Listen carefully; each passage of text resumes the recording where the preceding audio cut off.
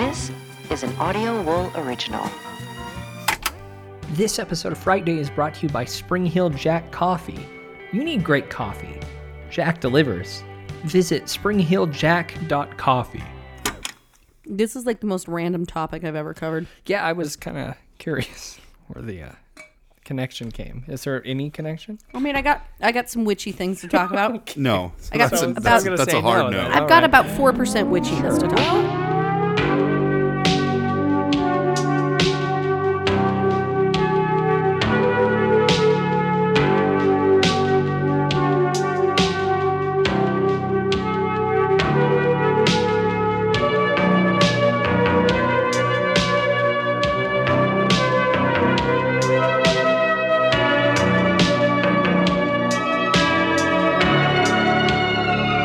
But guess what? What? It is Friday. I'm your host, Byron. What scares you? French New Wave? Body horror? Kid death stuff? Sure, those subgenres are startling, but for me, it's remakes. Especially when passed from the hand of one visionary filmmaker to another. Liberties, runtime, and color schemes. Will it translate? Find out what we think when Giallo goes art house tonight as we review Luca Guadagnino's Suspiria. And coffins are pretty straightforward. They're full of bodies of the dead. Sometimes they're not. Well, Think about it. In a coffin factory, they're not. it's true, they're empty or Yeah. they're being tried out. Yeah. But what about small ones? And I'm not talking small, I'm talking tiny. Teeny tiny. 3 to 4 inches. It's the Arthur's Seat Coffins in this week's edition of Kelly's Cryptids and Conspiracies. I'm joined tonight by Kelly Arthur C. Coffins kind of sounds like Arthur C. Clarke. and when you're Sam. saying it. And Sam. Hey guys, do you know someone that would be hiring for a coffin tester? All right, and who's that behind me? Oh, it's Jamie. I'm sorry. That was totally my fault. No, I it's apologize. fine. It's just I'm really sorry. we'll get better at that. Sam, where are you going? Oh, great idea. Hey, Sam, thanks for shutting off the heat, buddy. Now is a good time to do that. I'm so We glad. did catch it early. That's great.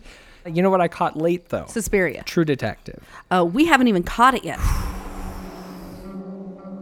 Before you ever knew me, I wasn't scared much. I wasn't a fearful man. Things I've seen, things I know, wouldn't do anything but cause harm. My whole brain's a bunch of missing pieces.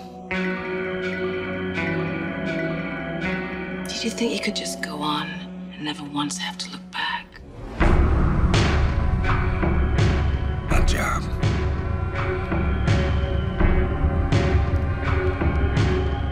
There's no certainty.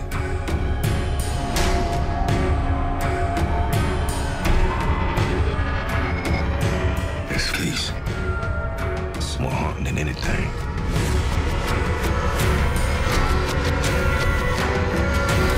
I want to know the whole story. I figure it's going to be super emotionally draining, so I'm trying to, prepare myself. All right. Stabilize a little bit. Season 3. The story takes place in the Ozarks over 3 separate time periods as partner detectives investigate a macabre crime. They're going back to the roots of season 1. I guess it was always partners.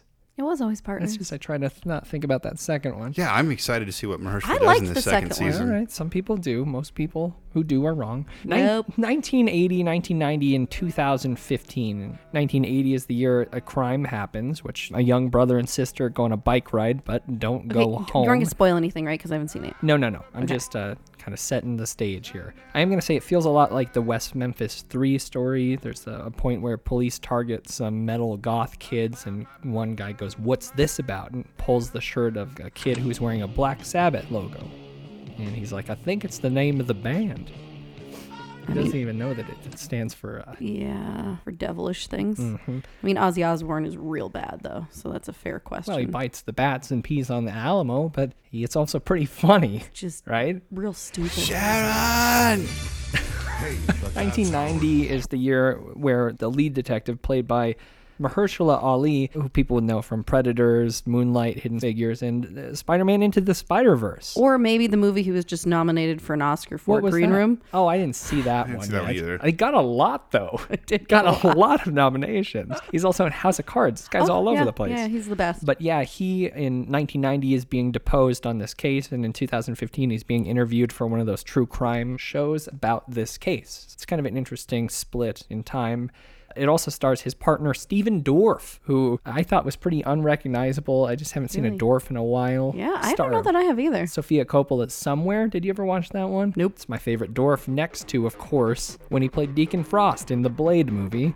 But also, this stars one of my favorite character actors. You guys know Scoot McNairy? No, but I love his name. I mean, most people do. He was in Monsters, Argo, Gone Girl. You may just not recognize him because he's one of those guys, you know? I bet I'd probably look at a picture and I'd be like, yeah, Scoot. So far, I'm really enjoying this season. It's got the spirit of the first season. Plus, it's very Saunier. Jeremy? Well, he did direct the first 3 episodes. I guess I didn't realize You didn't that. realize that? No. He was going to do more, but apparently he had to leave the project after the first 3 due to some scheduling conflicts. I hope they're for big projects. I feel like they always say that when they're like massive wars on set. Ooh, no. Yeah, they're like, oh, scheduling. No, you sorry." can't touch people like that, Well, Jeremy. he doesn't seem the kind of guy who would be hard to work with. Okay, so let me ask you this: have you seen more than 3 episodes? I have not. Because I'd love to know whether there's like a significant tonal shift from the 3rd one to the 4th one. Well, actually, I did start the 3rd episode. Apparently, it wasn't directed by Jeremy. It's directed by a guy named Daniel Stackheim. Okay. He seems like a go-to for TV. He's done X-Files, Law & Order, House, NYPD Blue, Walking Dead, The Americans, Ozark as well. He's So he's good with the Debbie Downers. That's good. Man in the High Castle, Game of Thrones, The Leftovers. He's your go-to TV guy. So that must have been when Jeremy went. They're Had like, scheduling differences. get Stackheim. They push the Stackheim button and his red phone lights up. I gotta save its show. Stackheim's actually the name they gave to an HBO created robot It that could just be. does Could be a robotic room of writers. direction. Yeah. I'm really looking forward to this series. Jamie, this is your first experience with True Detective. What do you think? I love it. So you haven't like gone back Okay, and now rewatched we're the gonna first go one? back once we. I'm really interested to see if she likes the 2nd season. She should watch the 2nd season too because it's awesome. Everybody says it's bad and it's freaking great. Rachel McAdams is a legit actress in it. Who knew?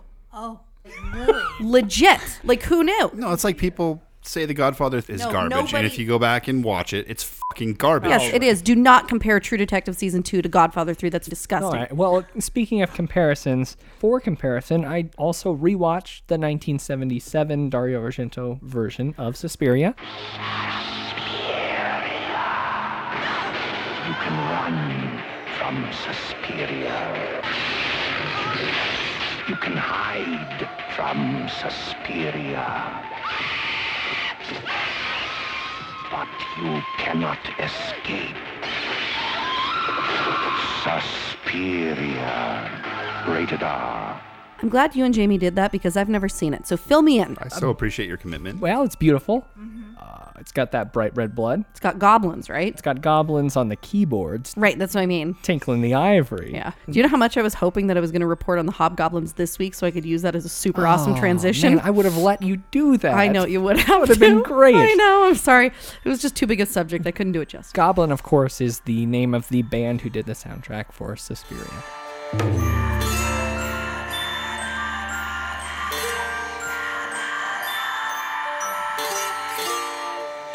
They're pretty angry, aren't they? They just go la la la la. So they just sound like goblins? Kinda, yeah. It's just like weird prog rock. It's great, and I mean, the film is great too. I really enjoy it. and Every time you say prog rock, all I can think of is Fraggle Rock, and it makes me really happy inside. Well, that is wow. Well, I really dug Jessica Harper's performance in Suspiria. I think if anyone, What else did she do? not much after she's done. She die? No, she actually does a cameo in this version as Really? well. Brian De Palma's Phantom of the Paradise, something called Inserts. Brian De Palma has a movie called Phantom of the Paradise? Yes, and Shock Treatment, which apparently is the follow-up to Rocky Horror Picture Show, which she replaced Humdinger. Susan Sarandon. Not a well-known sequel. Wonder if No. it's better than Grease 2. I love Suspiria. There's just not a lot there, but visually, it's one of the cooler things. It's Visually stimulating.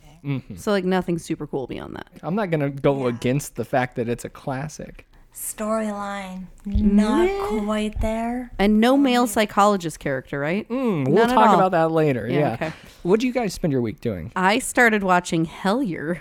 Excuse me? Hello, my name is David. I received your contact information through a mutual acquaintance who assures me that you are well equipped to investigate peculiar problems. For the past 6 months, I have been living in a rural home located on the border of West Virginia and Kentucky, where my family is nightly assaulted by creatures that I have come to believe are of an extraterrestrial origin.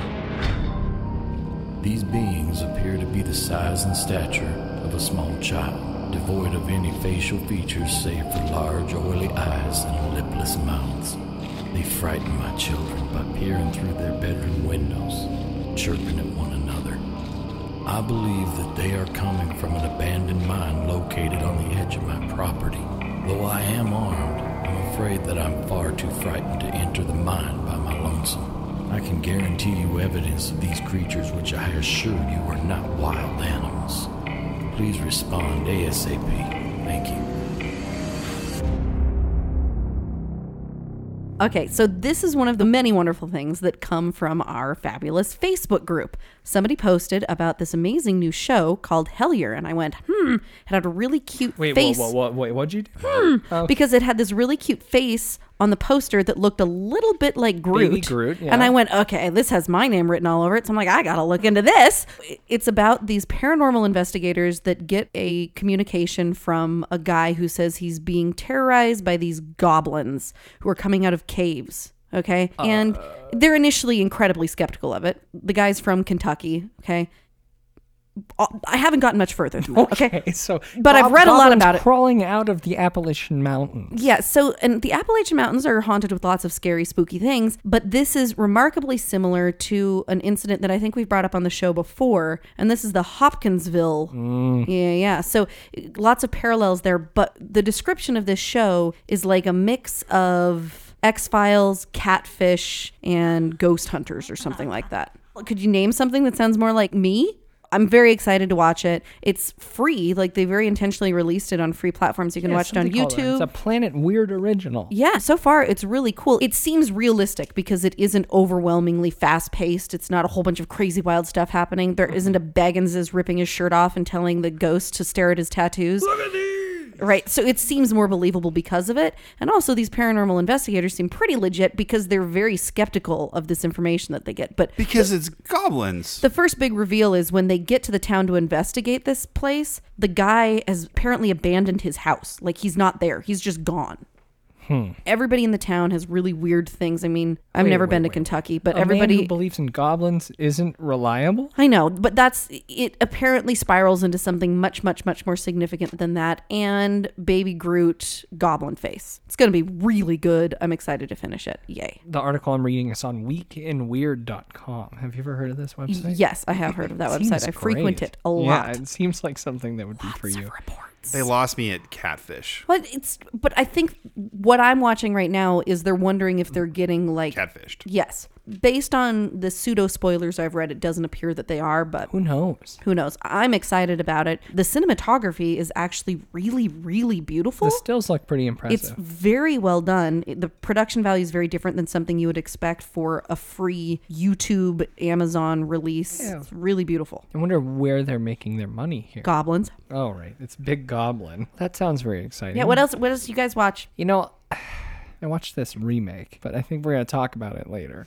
Oh, you did? You watched a remake I did this watch week? the film that we're covering this week. Oh, okay. You know, I didn't do much. I was a best man over the weekend, so I was pretty busy, but You are always the best man, Byron. I got my job done at least. Good job. Oh, thanks. Well done. Appreciate it. You did a very good job. Blue Ribbon Byron. Well, right. Well, I wasn't talking about my job as a best man. I was talking about my obligation to the show. Second Blue Ribbon Byron. Thank you so much. No, I don't have much room on this vest that I'm wearing. That's okay. We'll get you a bulletin board. Kelly. Yeah. You were pretty busy yourself. I was a wee bit busy. Heading across the pond and a little bit it down. I think it's up. Up? Pretty sure it's up. Sure.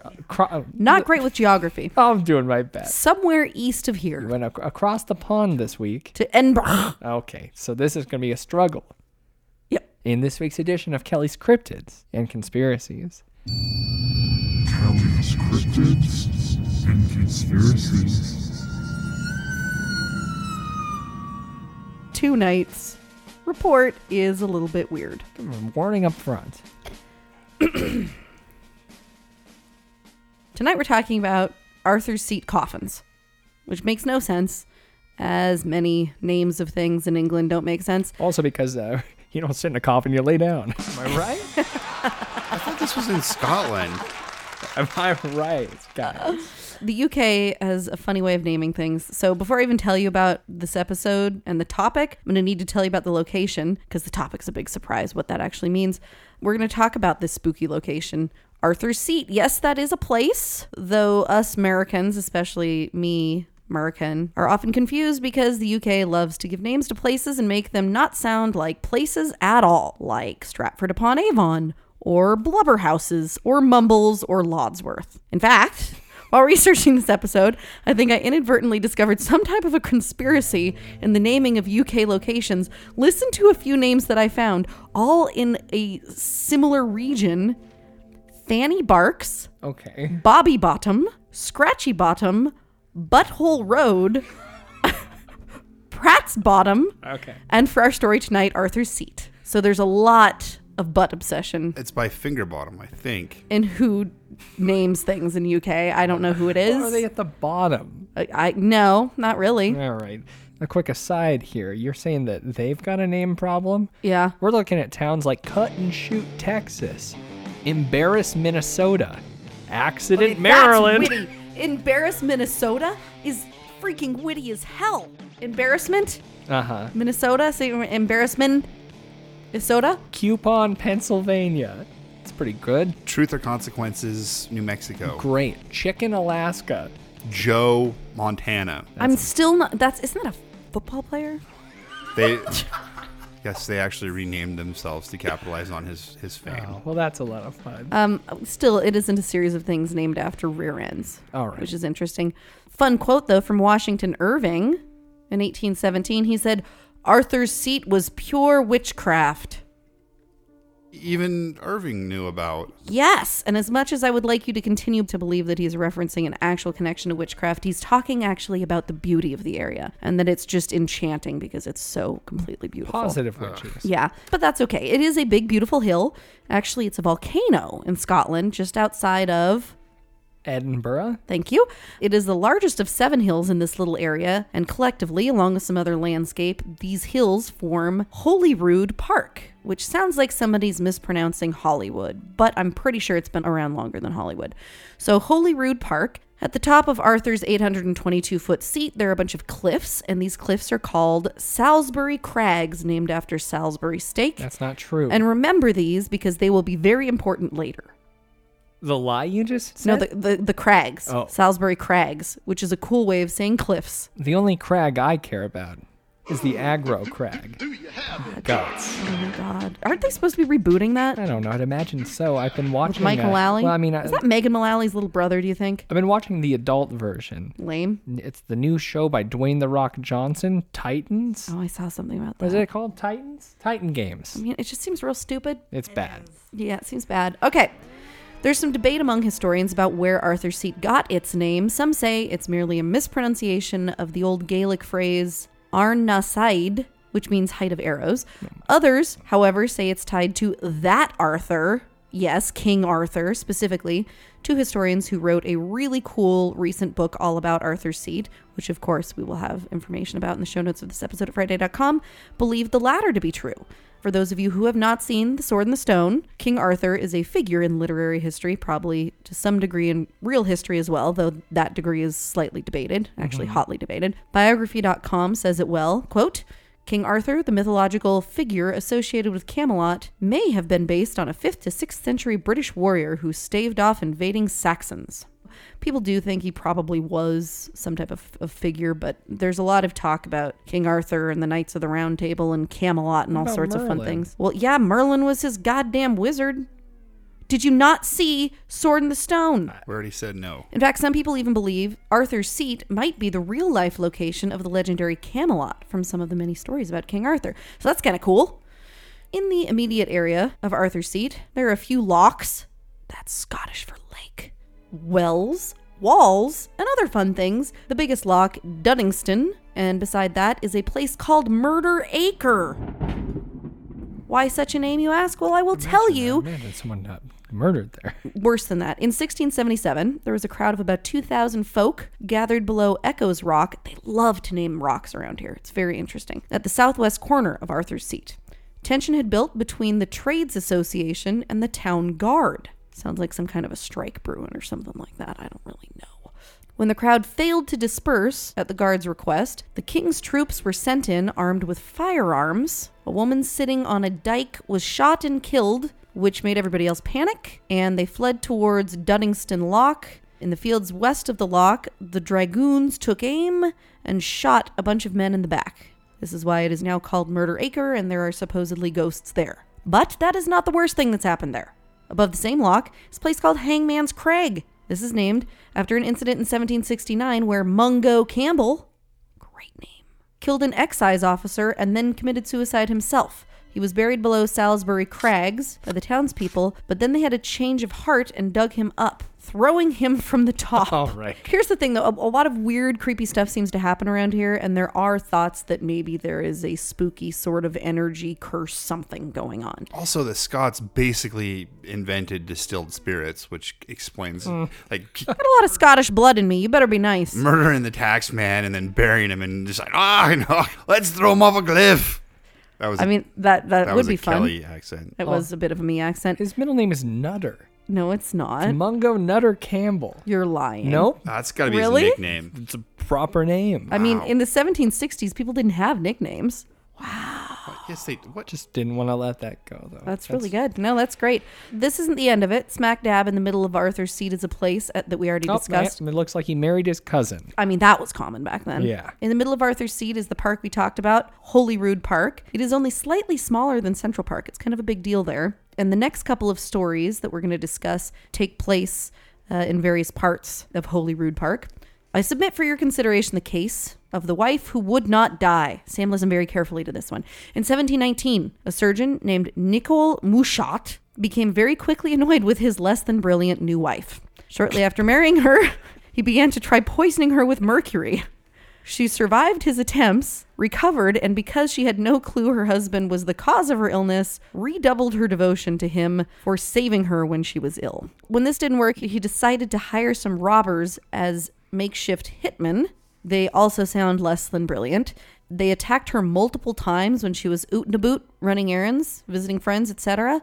But each time they tried, they weren't able to finish the deed because other passersby would interrupt their crime, and they were too frightened to actually kill her with witnesses around. Sounds like Stu and Randy. So finally, after like 3 attempts, he decided he couldn't stand it any longer, took matters into his own hands, and asked her to go up on a romantic walk around Arthur's Seat at night. Then, under the moonlight, he slit her throat. Okay, that's one way to do it. Yep.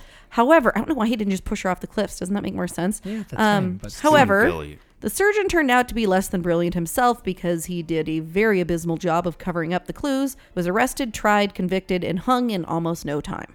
Near one of the entrances to Holyrood Park is a monument, Mouchot's Cairn, which pays tribute to his poor wife. Proving to be a particularly unlucky place for brides, guys. Another tragedy occurred in 1972.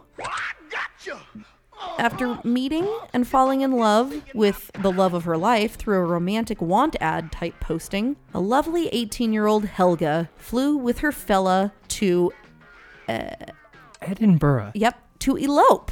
His name was Ernest, but this was no Ernest P. Worrell. I don't get the reference. Are you... Is that Ernest's full name? Yeah. Is he being scared stupid right now? Do you know that currently walks around going, Ernest P. Worrell. I want to watch Ernest P. Worrell. What Ernest shows? He's always getting hurt. She watches Camp. She does watch Scared Stupid quite a bit. But wow. Yeah. Anyhow, sorry. This was Ernest Dumoulin, a 21-year-old finance advisor in training, and Helga was excited to start a new life with him, despite the disapproval of her father, Helmut. I'm sure it's like Helmut or something like that, but Makes a little more sense. all right. They stayed at a little bed and breakfast boarding house place, had a small ceremony. The couple who ran the bed and breakfast, the Woods, served as witnesses, and then they all went to dinner afterwards. Everybody was all happy. Everything was great. But that night, Ernest asked Helga to go on a romantic walk with him in Holyrood Park. And we all know that nothing good happens in Holyrood Park, especially with a bride. So the next morning, a local captain, sea captain, was out on a walk and saw the corpse of a woman near Arthur's Seat at the bottom of the cliffs and called the police. They connected her body with Ernest, came to find him. He claimed that she had lost her balance and fallen to her death off the Salisbury Crags. I told you guys those were going to come back. The police let him return to his room, where he apparently sat and played the theme song from Love Story over and over and over again. Don't get me wrong, I've spent many a day crying to that theme song alone in my room, but it seems weird that somebody would kill their bride and then go cry to it. Just very strange. The next day, the police came back and they took Ernest to the station to answer some questions. While he was there, Miss Woods took the opportunity to clean up his room that he was staying in and found a receipt for a $400,000 plus life insurance policy that had been taken out on Helga only a few days earlier. Turns out Ernest had even called the insurance company the morning after her death, before the police arrived, to file a claim, and they denied it. Now, what's interesting is in the article I read, it said something about they denied it because she had died on a mountain. That Didn't seems have mountain insurance. apparently she didn't have mountain insurance. I don't really know. You Yeah. gotta be at a certain elevation. Yeah, topography is extremely important for I guess insurance that's true. policies. Aside from that super clear motive, the physical evidence also proved that she could not have fallen because she had very few scrapes or marks from the way down the crags. So she would have had to have either jumped or been pushed hard enough to give some space between her and the cliffside as she fell. Ernest's trial was also very short, as the previous bride killer's was. He was sentenced to life in prison, but fun fact, he has since been released, Pardon? moved back to Germany. He's a minister and performs weddings regularly. Oh, good for Yep. them. Yep. However, there is another monument at another entrance to Holyrood Park, this one called Dumoulin's Cairn, paying tribute to poor Helga. So all of these women are memorialized with these cairns around Holyrood Park. Clearly some bloody, tragic history around this area. So it's a bit of a spooky spot, okay? Quite a few witnesses have seen ghosts. Some claim to have seen King Arthur himself. A lot of people claim to have seen monks. There are remains of an abbey there, built, they think, sometime around the 1200s, but there aren't enough records to really verify for sure. St. Anthony's Chapel. So it's kind of got all the spooky characteristics of a good place in Scotland. And this is what leads us to the big story, guys. Here we go. During 1835, whilst hunting for rabbits, 5 young boys discovered 17 miniature coffins in a cave on the crags of Arthur's Seat. There's some little cave that they duck into, as young boys are wont to do. Love a cave. Yep. And they find these coffins, 3 to 4 inches long, stacked 2 rows of 8 with a 17th coffin on the top. Very strange. To give the best description I can, I'm going to read the newspaper article from that year that discussed it. About 3 weeks ago, while a number of boys were amusing themselves in searching for rabbit burrows on the northeast range of Arthur's Seat, they noticed in a very rugged and secluded spot a small opening in one of the rocks, the peculiar appearance of which attracted their attention. The mouth of this little cave was closed by 3 thin pieces of slate stone, rudely cut as the upper ends into a conical form, and so placed as to protect the interior from the effects of weather. The boys, having removed these tiny slabs, discovered an aperture about 12 inches square in which were lodged 17 Lilliputian coffins. I really like that adjective. Forming 2 tiers of 8 each, and one in a third just begun. Each of the coffins contained a miniature figure of the human form cut out in wood, the faces in particular being pretty well executed. They were dressed from head to foot in cotton clothes and decently laid out to mimic a representation of all the funeral trappings which usually form the last habiliments of the dead.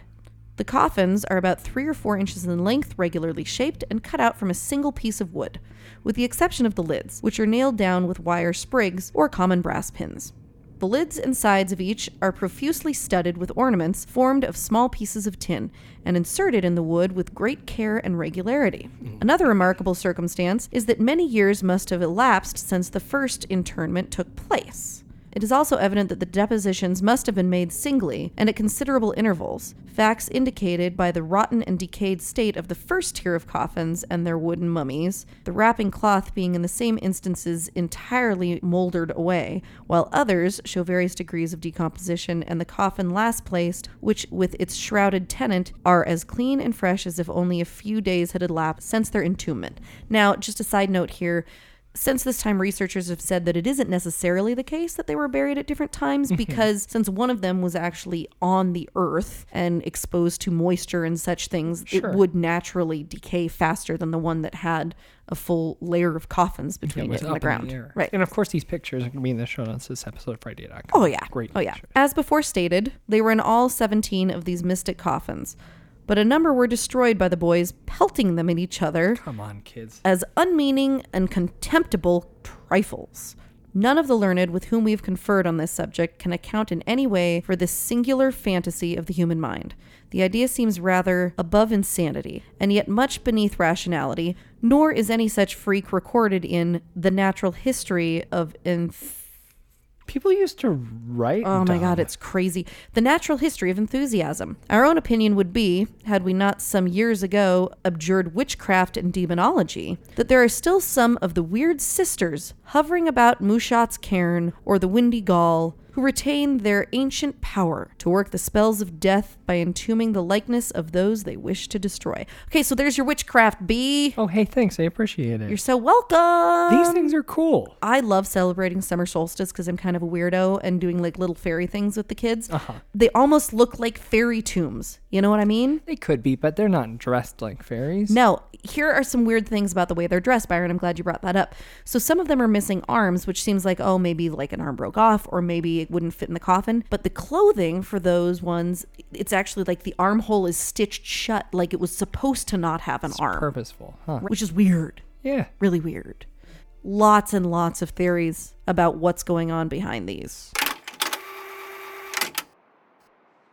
Do you feel it? That chill? The cold that seeps into your marrow and leaves a trail of invisible frost along your spine? You left that door open, didn't you? Did you? The daylight hours are short now, and the night endless and hungry. The solstice has yet to come. Or has it passed?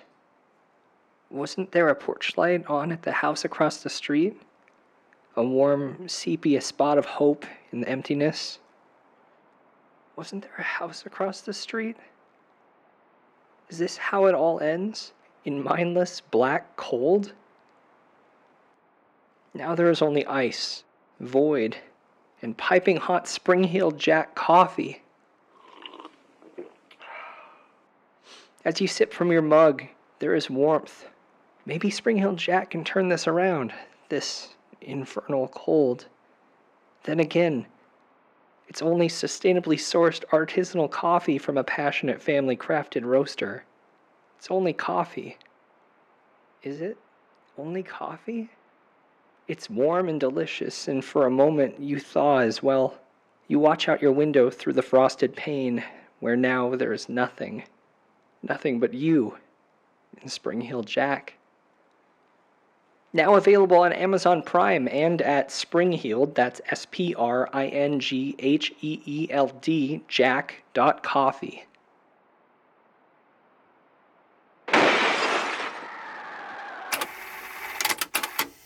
Worst one of my favorites, sailors. Of course it's your favorite, but why? Some people believe that these were little tombs buried to commemorate sailors who were lost at sea. Sea burial. You don't necessarily have a marker, Right. so it could represent. Right, and if they didn't know what happened, they didn't have a body, etc. The second thing, which Byron is probably going to be your favorite, is witches. So what does Arthur's Seat have to do with witches? Well, allow me to answer, since you asked, Byron. I don't think it did. Holyrood Park was once called King's Park. And back in the day, there's something about this that reminds me, what was that horrible movie? God. You always say these I know I do. And there's no way you could possibly guess what it is by that description. Yeah, there's a lot of bad movies. It was the same guy that wrote The Road, but it was a really graphically sexual movie. And I ended up seeing it with my parents, and it was horrifically traumatizing. And there's a scene where Cameron Diaz basically pleasures herself on the windshield of a convertible. Do you know what I'm talking about yet? Absolutely not. No. Sam, what is it called? Is it called like the Counselor? Thank you. Okay, so this kind of reminds me of The Counselor, but now I'm going to tell the story. Apparently back in the day, in Kings Park, there was a stone by the name of Witch's Stone, and women would slide down it naked as part of a fertility ritual to guarantee that they would become impregnated immediately. Well, that sounds fun. Another witchy ritual that still takes place every spring, though in far fewer numbers than it once did. On May Day, young women would climb the hillside of Arthur's Seat and wash their face in the dew, which would supposedly keep them looking young and beautiful forever. It's supposedly the inspiration for Lana Del Rey's song, which I thought was interesting. What song is that? Young and Beautiful.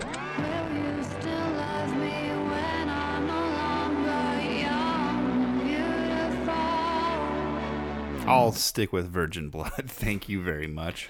There are a ton of natural springs all around the park, and for centuries, the waters were thought to be magical. That's kind of why the dew is a big deal, too. Those waters were central to a ton of pagan rituals, but when the Protestant Reformation of 1560 made crimes of sorcery and witchcraft punishable by, in some cases, death, those rituals died out pretty quickly, or at least mostly died out. There is one particular fun witchy story from the late 1500s that I found in my research. Came from the book that was recently published about Arthur's Seat that we already referenced. This is the story of Janet Boisman of Canongate. She was a young widow and a known herbalist, precisely the kind of person that her neighbor Alan Anderson would turn to when his body became racked with fever. She tried various remedies, but none worked. With Anderson's life ebbing away, she stole away to Arthur's Seat under the cover of darkness, as witches do, to one of its wells where, she confessed, she called on the Holy Ghost, Arthur, and his queen. It just seems like a really interesting group of people to call upon to aid her. The words were barely spoken when, she claimed, a tall and strongly built man appeared and told her to dip Anderson's shirt 3 times in the spring waters and wrap him in it. Well, it worked. Unfortunately, it worked for Anderson, did not work for her. Anderson lived to tell the tale, which was a mean thing to do because Janet's fate was sealed when the Kirk heard about the tale. Sam, what the hell's a Kirk? I have no idea. Really? It's a judicial officer of some kind. Oh, perfect. When the Kirk heard about it, she was arrested, interrogated, and executed for being a witch. Just because she saved the guy with witchcraft, apparently. No good deed goes unpunished. So we're talking witches, but what do witches have to do with tiny little coffins? Well, that's a very good point. As I've said before, I don't know a ton about witchcraft or even a fair amount. But one of the theories about these dolls is that they were part of some kind of witchcraft or occult ritual, placing curses on people. It's like voodoo. Right, but I think it's conflating voodoo and witchcraft, and I'm not really sure. I don't know. Maybe some of the people out there that are practicing witches or understand more about Wicca even would be able to fill in some information for me. Abby. Yes, I understand that witchcraft and Wicca are different things, but either one, if we knew more about perhaps anything relating to dolls, because in my experience, that's definitely a voodoo thing, and voodoo is different than witchcraft or Wicca. And we're not done talking about dolls. Oh God, no. We've got some ideas for later on the year.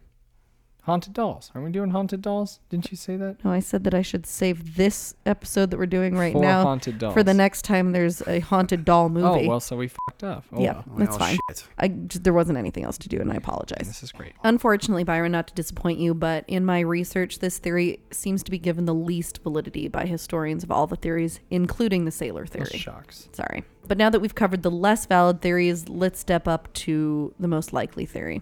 These coffins changed hands to private parties a couple of times, and then they were donated to the National Museum of Scotland, which is where the remaining 8 coffins reside today. Those boys messed up that many? 9 of them. Pelted them. Oh my God, they're not G.I. Joes, you... I know. When I was that age, I would have burned them. Well, I mean... I would have taken care of all of them and would have set them up for the solstice so that the fairies would have beds to sleep in.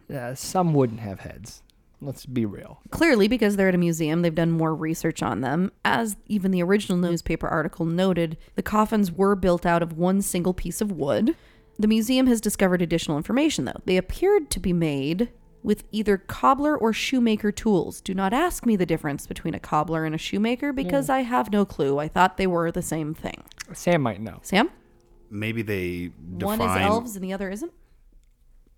You're an idiot. Maybe they just were defining cobbler in the same sentence for those who don't know what a cobbler is because it's an antiquated. Well, cobbler fixes shoes. It wasn't cobbler, comma, or shoemaker, comma. It was cobbler or shoemaker. Another clue, there's thread contained within the dolls that dates them all to somewhere around 1830, which means they were buried not long before they were found. If you take all these details together, the most popular opinion in recent time, which means about the last 20 years, has been that the tiny little dolls and their coffins are connected All right.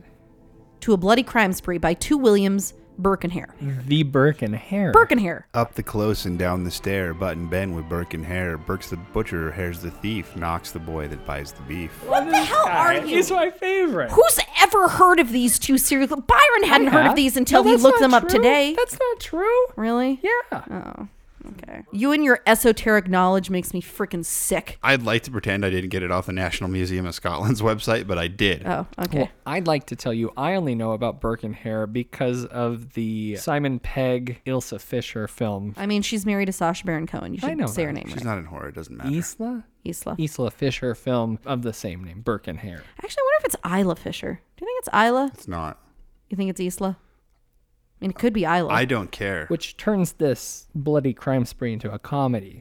Edinburgh, 1828. The greatest minds came from all over the world.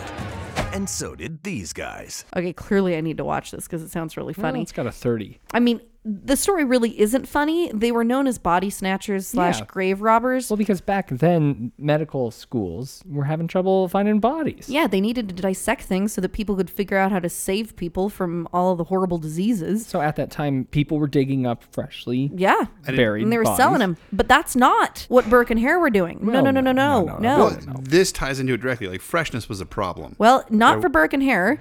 Not at all, because they decided that they were just going to open up a boarding house, kill the people that came there, and so they'd always have fresh bodies. Apparently they didn't like digging. I don't really know. It's a lot of work. Yeah.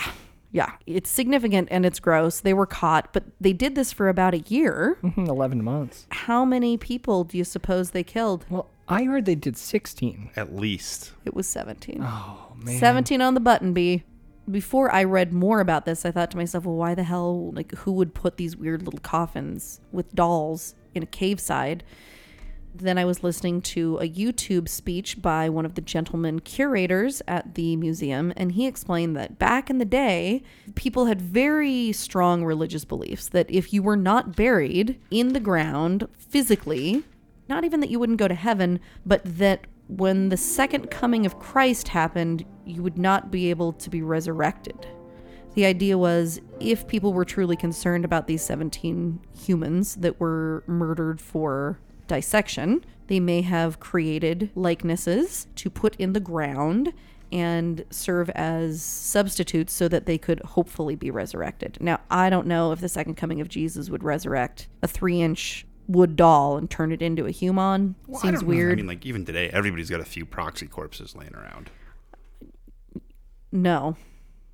I mean, Burke, he was raised very religious, so I guess that kind of makes sense. Well, and Burke fared quite a bit worse than Hare, I might Yeah. add, in the scenario. I don't know, Byron, if you saw how the story ended, but Hare turned state's witness. Well, yeah, pardon, king's witness. King's witness / snitch, and he was actually let go. Yeah. Like, completely let go, and Burke was hung. Burke and his wife. So this is kind of fun, though, because on display in the police museum is a business card case, which is made from the skin of the left hand of Burke. Apparently, when they hung him, they actually then skinned him, like the government, police, authorities did, and created purses and other things out of his skin. Did they, like, deglove him and then, like... I have no idea. But literally, there were purses and card cases made. Oh, that looks beautiful. It's actually embossed with Burke's skin pocketbook. Wow. That's beautiful. It is. Just became Byron's coveted collector item. When this goes... I think that's a little rich for Friday's blood. Yeah, for now. And then his skeleton is also on display in the medical school. Because back then, that was like the prime time where they're like, hey, let's see. I mean, is that the plot of Frankenstein? Was a murderer's brain? Yeah. Yeah. Well, they dissected him immediately following his execution. Wow. The poetic justice was they shepherded him right off to the school down the street and they chopped him up. Well, I mean, I don't know. This is an interesting situation because it doesn't seem like Burke and Hare were murderers. They were just doing it out of convenience and desperation. They're just entrepreneurs, really. Hold on. They had people come to their boarding house. Yes. And they murdered them. Okay, but... Byron, that's the definition of a murderer. No doubt they're murderers. I'm just saying I don't think that they're... Because you just literally said, I don't think it was like they were murderers. Did I really say yes. that? Oh, okay. I mean, I'll go back and make sure I said that. You should. I'm sure I'll hear it. It doesn't seem like Burke and Hare were murderers.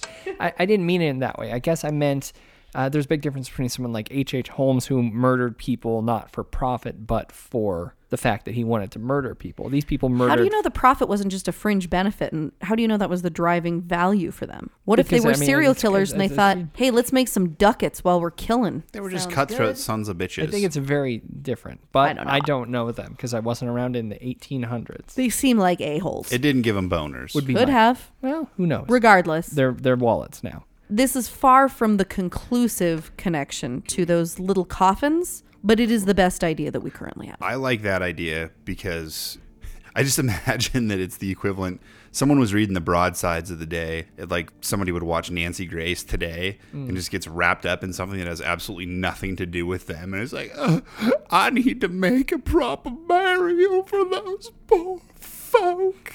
Ooh. So a Scottish woman with a southern accent decided to get out her cobbling tools. Yes. And a giant piece of wood. Sure. If you're following now. And assuming that the bodies had been dismantled for science, went ahead and also dismantled some of the dolls to represent the mutilation of the bodies. Also thereby ensuring that the dolls then that were supposed to serve the purpose of the proxy corpse that would then enable someone to be resurrected and sit at the right hand of Jesus, I think it's right hand of God. Then mutilated the dolls, so maybe then the dolls also couldn't go to heaven. I don't really know either. I think all dolls go to heaven, right? All dolls, yeah, that's in the Bible. It's in the Bible. All dolls go to heaven. I didn't wrap it around back to that title. I'm just making sure you understand that was you and not me. Wow. That's the story of Arthur's Seat Coffins, guys. I should note there is a pretty fun fiction book, or it's supposed to be fun. Let's be honest, I didn't read it. It was written about the topic of these coffins, but it's a very fictionalized story. It just has that kind of at the center. It's written by Ian Rankin, and it's called The Falls. So if anybody wants to check that out, please feel free. Also, Arthur's Seat is mentioned in Frankenstein, actually. Oh. Pops up in a lot of literature all over the place. Next time you guys see a mention of Arthur's Seat, now you know what they're talking about. You've heard of the dolls. If anybody has any phenomenal theories about these dolls, please do reach out. I'd love to hear any more. Who knows, maybe we could crack the case for the National Museum of Scotland. In the meantime, I would love to have them for 2019's solstice for the girls. Very fun. Little coffins. So we should look about making some coffins for them. Okay, now we need to segue away from what Kelly's talking about. Absolutely, soon as possible. Well, you talked about some witchy things. I did, a few. Let's ramp it up a bit. More witches? I like witches. Wake up, because we're going to review Suspiria 2018.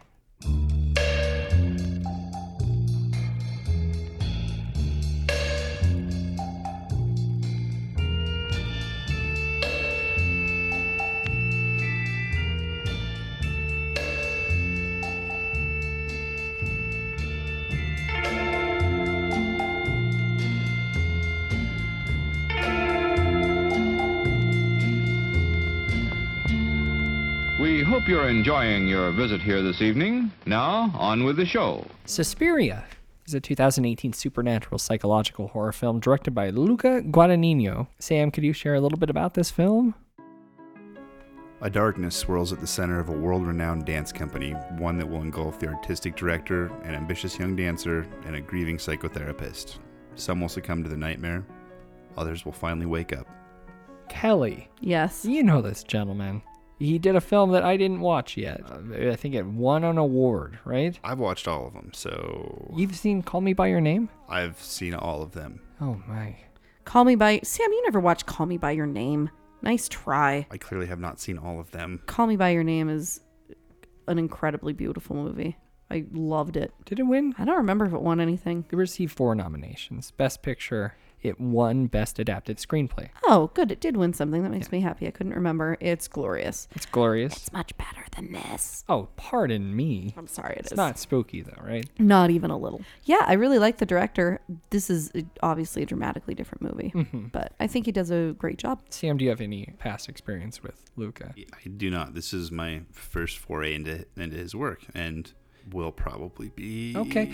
So he is an Italian film director. He's been working for a long time. He's 47. For some reason, I thought he was an up-and-comer, but this guy's been working for a long time. What an old bastard. Yeah, come on, dude. Hold on. What did he make before Call Me By? I mean, so many. Oh, really? A Bigger Okay. Splash was his big hit. It's a 2015 Italian drama film. Well, that's not a long time ago. I mean, it goes all the way back to 1999, something called The Protagonists, which he was the writer and director. It starred Tilda Swinton, even back Wow. then. So he did that when he was like 28 years old. Yeah. A bit of a muse for him, though. We're failures. I mean, we're not failures. Look at this show we have. We're failures. All right. So that does seem that way. Suspiria, it's been a long road to get here. It premiered September 1st, 2018 at the Venice Film Festival. And then it opened with a limited release in LA and New York, October 26th. That expanded on Halloween night to 311 screens.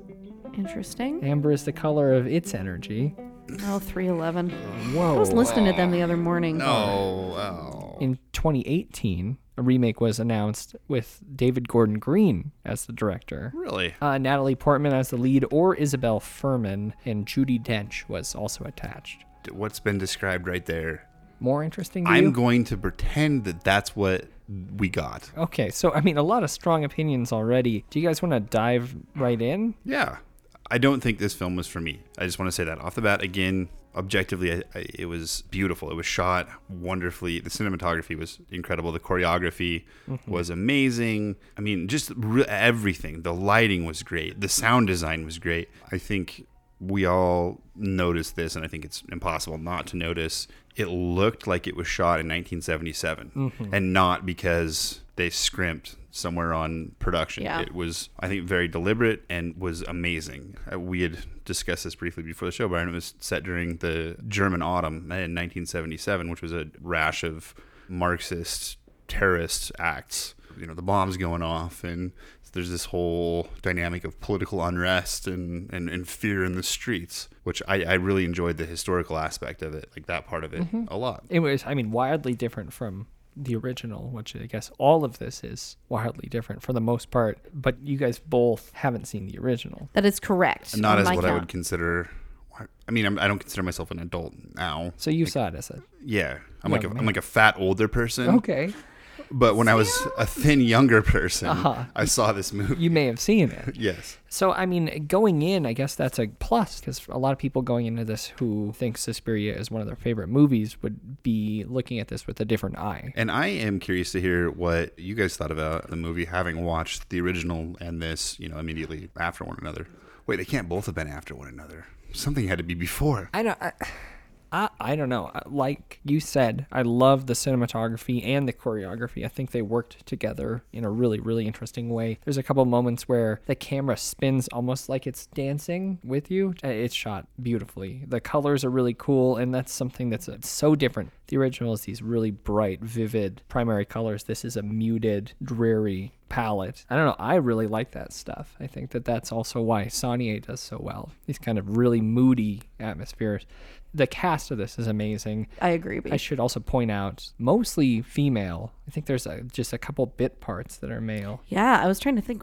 I'm not even thinking of any male actors that were in it. Investigators were male. Oh, yeah, that's right. And I'd imagine some audience members in the dances. For but the recital. It's Dakota Johnson. I think she gets a bad rap. For her performance here or in general? I'd say in general. I mean, she did a great job in that film you love this year. Bad Times. Bad Times. I thought she was wonderful. Really great, but I mean, she's always going to be kind of stuck in that 50 Shades thing until she, I guess, does something like this. I mean, Kristen Stewart got out of that Twilight hole, you know? Did she? I think so, yeah. She's a legit actor now. Tilda Swinton, always amazing. Can we stop on Dakota Johnson for a quick second? Sure, of course. You guys know who she is, right? Like whose kid she is? Yeah, she's got a famous... Don Johnson and Melanie Griffith. That's right. So, yeah. Tilda Swinton is one of the best actors that's currently active. Yeah, I mean, she's so She good. is She amazing. played 3 characters in this. 3 characters. I mean, I like that they tried to keep it a secret for a while. you I talking thought about that was Lutz interesting. Ebersdorf? I thought that was funny. Yeah. I don't really understand it either. I mean, I think that maybe her playing multiple roles could be considered distracting. Well, I just like the storyline, because I haven't seen the original, but I did read enough about it to know that this psychologist No. character wasn't even in the original one. Like, why was it added? No, What was the point? Well, to make a movie more than an hour longer than the original? I kind of assumed it was like a kind of a nod to Tyler Perry in the Medea series, and just kind of the playing multiple roles. Okay, a bit of a nutty professor. I don't think that's what it was.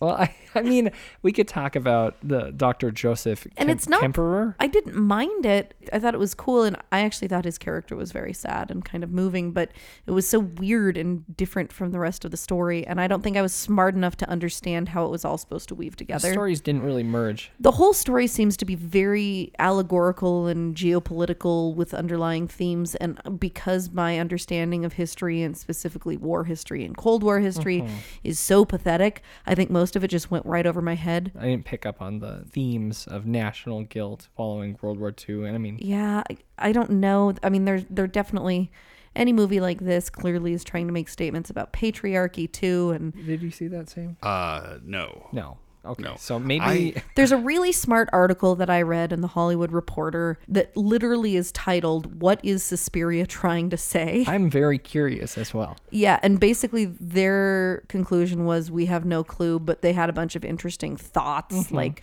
post-war German women wanted to castrate their World War II collaborator husbands for not having listened to their protests and shrugged off their emotions about reproductive rights and or Nazis, and that this is kind of a metaphor for that, which, okay, I mean, I guess I could buy that. Yes. Again, I'm definitely not smart enough to pick up on something like that on my own. My biggest challenge with this movie wasn't in the acting, but was in the character evolution. So our main character, Susie, who supposedly comes from this, I mean, essentially Mennonite farm or something She's like from that. She's like Ohio. Amish or Mennonite or something like that. It was Mennonite. She arrives in the big city of Berlin to become a dancer. There is like almost no transition. You know what I mean? Like in And terms this of is Dakota Johnson's character, by the way. yes. So she just suddenly is, I don't know. It seems weird that there's no hesitation or transition from who she was in this upbringing to who she is in this place. And I understand that perhaps the director's trying to say that that's who she's always been. And so that's why it was so easy for her to step into that. I still can't help but believe that there would be a little bit more of a period of transition for somebody who goes from the middle of nowhere to Berlin. I mean, we have the flashbacks, I guess, that show her being kind of a, not pretentious,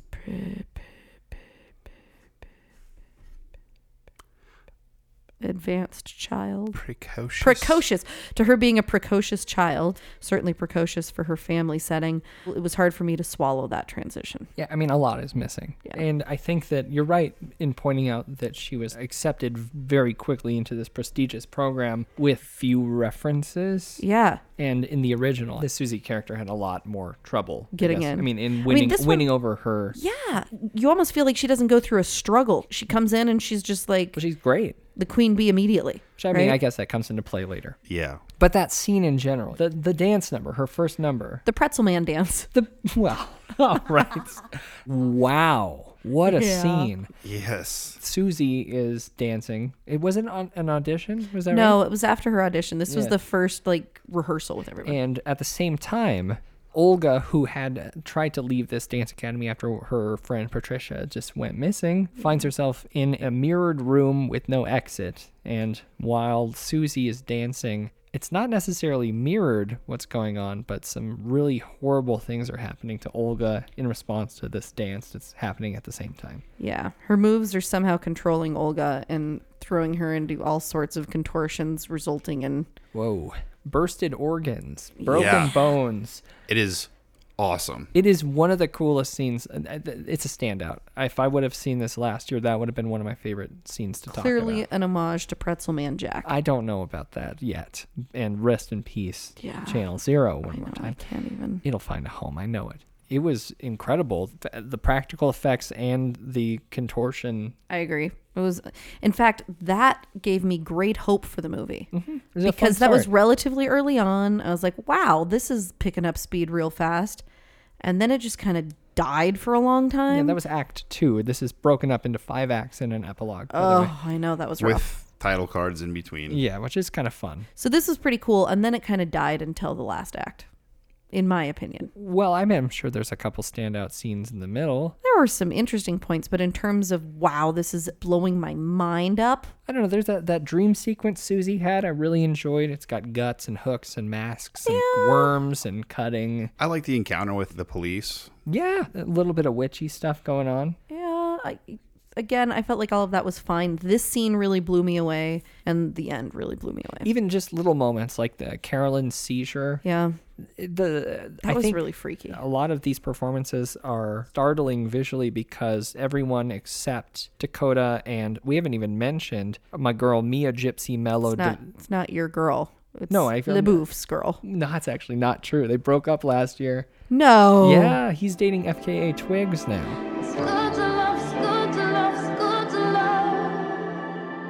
I don't know who the hell She's that a is. musician, but Mia Gypsy Mello de Silva Goth. Mia Goth. So many names. It's a huge name. She was in A Cure for Wellness, Marrowbone, and now this. I actually really like her, to be honest. I think she's a pretty good actress. I've never seen more open fractures in a movie. Oh, Mia. And that's fantastic. That was a lot of fun. But what I was saying, though, is with the contortion, I think everyone on screen in the Dance Academy, other than Mia and Dakota and Tilda, were professional dancers. So they have incredible body control. And that's why they're really effective, because they're professionals.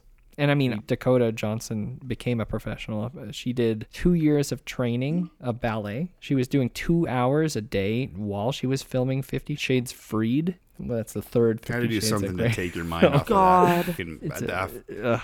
I think that the cast, mostly dancers, did a really, really great job. But it definitely gets bonkers. Ooh, without yeah. going into, I don't think, any more depth than that. I think we might have to say a couple things, right? Sure. I mean, I'm fine with whatever. Yeah. It gets witchy. And it's time for dead giveaways.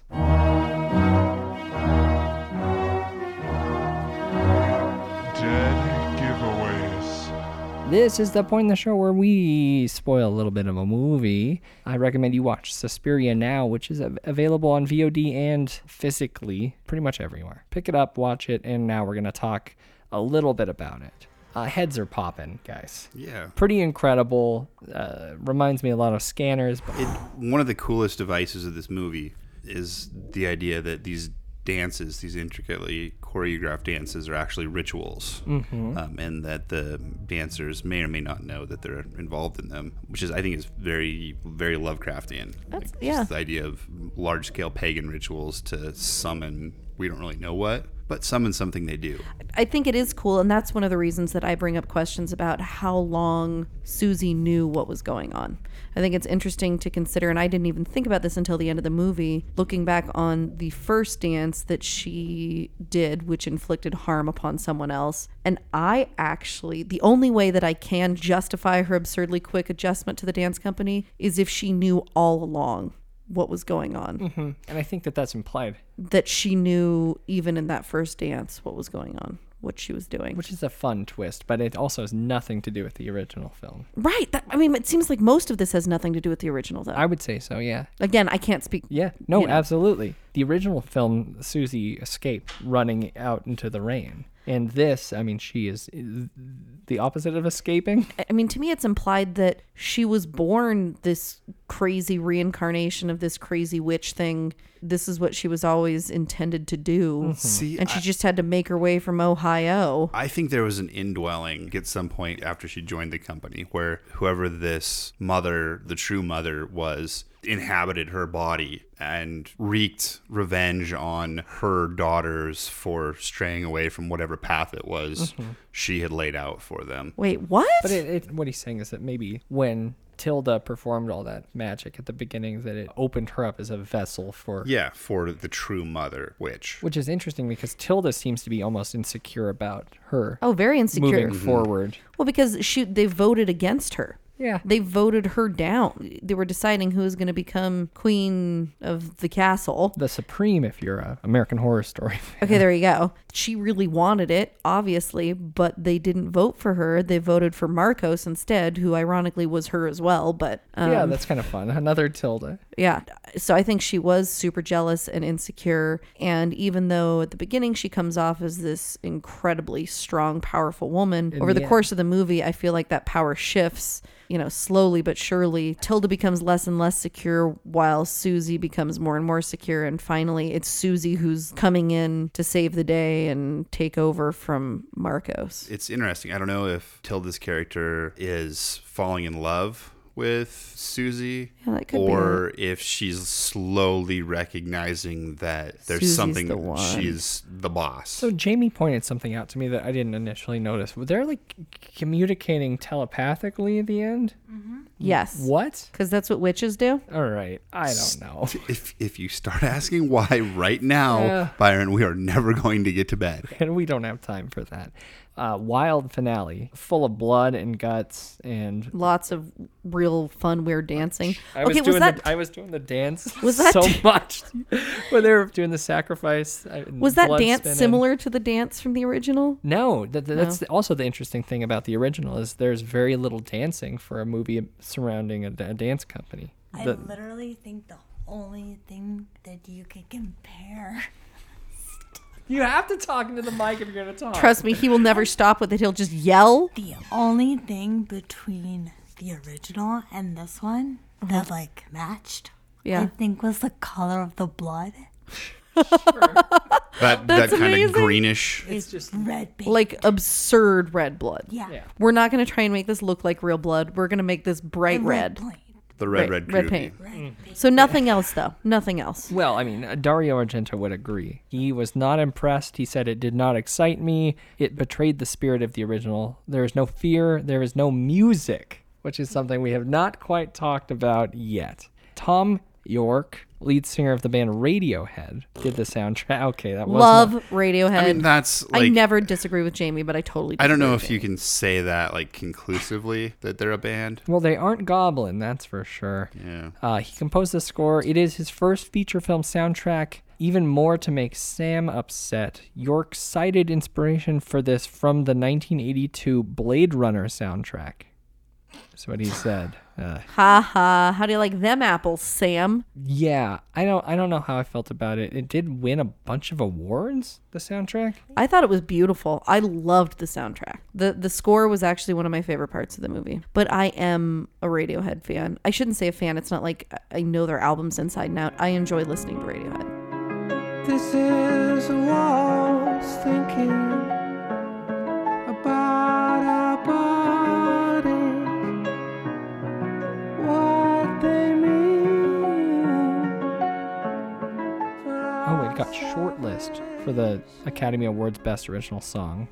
So, I don't know. I thought that was kind of a bummer, but there was a couple points, especially at the end where it's this kind of almost upbeat song while there's just total chaos going on around her. I thought that was kind of fun. Yeah. But that was really the only true moment I thought that it worked. So. His vocals are like the dentist sneezed when he was giving you a filling and just straight up into your brain. Just, yeah. An audible Volk leg snap then for you. No, that was cool. That was a lot of fun. Mia Goth's leg break was pretty great. Kelly, what are your final thoughts on this? To be honest, I liked it more than I expected to. I went in after hearing quite a few negative reviews from people I'm friends with. Also, going in without having seen the original, it was kind of weird to watch this and try and make a judgment on it. I was really impressed with the beginning. I thought the acting was phenomenal throughout. Byron, as you said, the cinematography, it was beautiful. I felt really bored for the middle section of the movie. I would say whatever acts 3 and 4 really drug for me. But to me, the payoff was worth it. I thought it was a really fascinating conclusion. And though I don't necessarily understand the psychologist storyline or his long-lost bride, it didn't ruin the movie for me. It was just weird and confusing. And I love Tom York. So I give this movie 7.1 Tom Yorks. Tom Yorks. Okay. This is a head-down commitment to the director's personal vision with little consideration to the source material. Yeah, it's a cover. Well, covers usually take great care to the lyrics and the meaning behind it, and I think that was kind of ignored here. Argento himself once again said it betrayed the spirit of the vision, and I agree, and I also think it's understandable for people who are fans of the original to be disappointed with this, but it worked for me. It obviously took extreme sacrifice and preparation from the cast and crew to make this. Dakota, Tilda, Mia were all great. Dakota had to get a therapist after this from the hard work. That was just from her mom's plastic surgery. The dedication to ballet and understanding that was really interesting. I think it was unnecessary for a Suspiria film, but yeah. It was beautifully framed and colored. Cinematography and choreography worked hand in hand and so well. Loved the practical effects. Best witches in a long time. It is not the Suspiria that Argento made, but that's not a bad thing. I like it all the same and for different reasons. So I'm going to give Suspiria 2018 7.6 Tilda Swinton rolls. Oh, nice. Nice. Suspiria 2018 was absolutely beautiful. I mean, the colors were amazing. It was psychedelic and it was moody, and the practical effects were amazing. The gore and brutality was absolutely stunning, wonderful, and for me were really the only high points of this movie. So I am going to give this film 5.5 hours. So then that's what it felt like. Wow. And those are our thoughts on Suspiria 2018. If you have seen this film, let me know what you think. Why don't you tweet us at Fright Day or shoot us a DM on Instagram at Fright Day as well. Why don't you like our pics there while you're there. You could also leave a comment below this episode in the show notes at frightday.com, which is going to be loaded with images of small coffins. Yes, Go so take a many peek tiny there. coffins. Yeah. You could also send us an email, contact@frightday.com. And as always, let's have a full discussion in the Facebook group, facebook.com/group/frightday. So much going on there. I overposted yesterday, but I'm sorry. I love it. It was it's good. okay. I was no problem with it. excited. There was just so much going on in the genre. I don't think and you should apologize. It's a great place to have a conversation about it. Okay, so I really need to let you guys know about something because in investigating the Mia Goth and Shia LaBeouf breakup, I found that both of their exes are now living in Texas in a new movie together. Uh-huh. Which is directed by the same guy that did the movie Christine, Byron, the one about one of your favorite on-screen suicies. Yeah, Christine Chubbuck story. Yeah, it's going to be a Netflix movie. It's not coming out until next year, but it's called The Devil All the Time, which is a horror thriller set in rural southern Ohio and West Virginia. Following World War II, right? Yep. Listen to this cast, though. Chris Evans, Bill Skarsgård, Mia Goth, Robert Pattinson, Mia Wasikowska, You got it. Mia Wasikowska. Yeah, the list goes on, but it's a crazy list of people. And who's the director? Antonio Campos. Okay. Yeah, so he did Christine. Yeah. Not the Stephen King movie. No. It's based on a book. It's supposed to be a really cool book. People are very excited about it. Yeah, I've been hearing good things. Yeah, and there are fun rumors that Pattinson and Goth are now dating, though I doubt they are, but that would be Why really would you fun, doubt wouldn't that? it? Come on. They just don't seem like much of a match. I feel like she'd go for more of a Skarsgård. Different podcast. Yeah, Probably. she's going for the Skarsgård. I feel like she'd date Pennywise first. Oh, that's Skarsgård. I thought you were talking about the older one. The older one is better looking. I'm so over this. And if you like our show and want to help us make it even better, grab something spooky at shop.frightday.com. Jamie. What do you think people should buy from the store? I think people should probably buy the Black Flag parody. That was a good one because that was your idea. It was. She has all good ideas. I do. Thank you, Kelly. Anything else, Kelly? What do you want to push this week? Well, I would say buy the Nessie hoodie, but don't buy a size small or medium because I need to try them on and see which one fits me better, and I want to make sure I get one. All right. Well, also the glow in the dark Captain's abduction tee is pretty sweet. It's one of my favorites. Sam, how about you? As a suppressive person, I like to identify as such outwardly, and I think those suppressive person pins are Rad. All great things. Shop.frightday.com. And we're going to close our Yap traps pretty soon here. What's our next pin going to be? We need a new pin idea. Well, I mean, we've got it's time for a new pin. We've been working on a very interesting idea, a bit of a club. A pin club? And it will be happening pretty soon here. We just need to sit down and have a meeting. God, I love a good meeting. All right. Well, let's do it a bit later, okay? Yeah, we do. All right. What, are you meeting with my girlfriend? Wow. That's... Sorry, dude. Yep. But there's plenty more to hear at patreon.com/frightday. Yes. When you support us there, you get access to so much stuff. Bonus episodes of Captain Kelly's Cryptids and Conspiracies, Byron Serial Corner, The Writer's Room, Cinema Autopsy, and Behind the Screams stuff.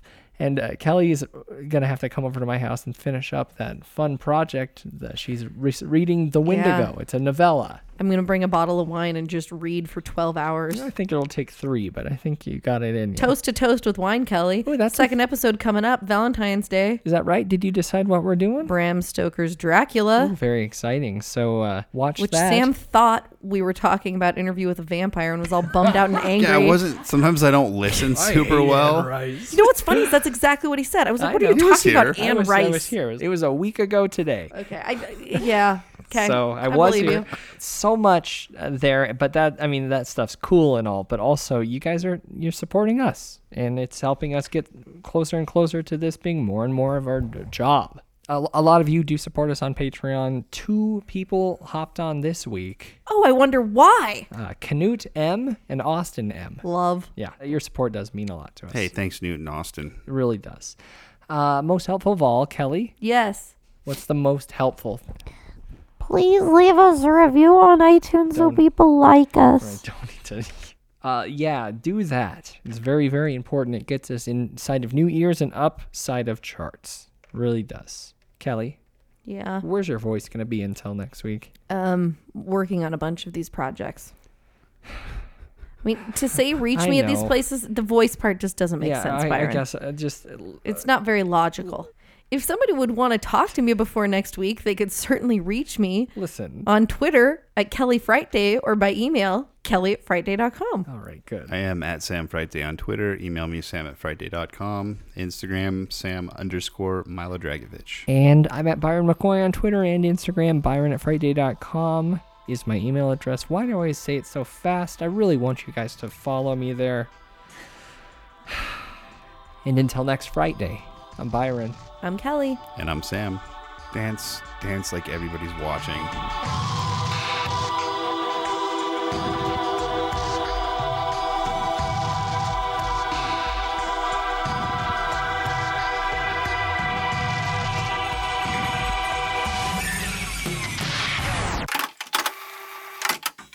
You've been listening to an Audio Wool original, produced by Byron McCoy. Theme music provided by Cemeteries. For more programs like this, visit audiowool.co. I'm gonna read some taglines, all right, for this film. Tell me what you think is the best one. Okay. Tremble, tremble, the witches are back. Not that one. All right, so pass on that. Give your soul to the dance. Seems like a Kelly one. I mean, that's fine. Okay. Right. Let mother take care of you. No. That's weird. Here we go. Listen to the whispers. Listen. Pardon. We'll listen for the whispers. I like that one. Okay. For my life. Okay. The beauty hides the blood. I don't know. No. But it sounds like something that almost would be a giallo. Yeah. Which is kind of nice. Obey the ritual, which sounds like they're selling us a Gatorade or something. Perfection commands sacrifice. A little pretentious. Pain cleanses all. That's like the Martyrs sequel. Darkness blinds the gifted. That just doesn't make sense. Absolutely not. Oh, binds. Thank you, Jamie. And this is where I push stop.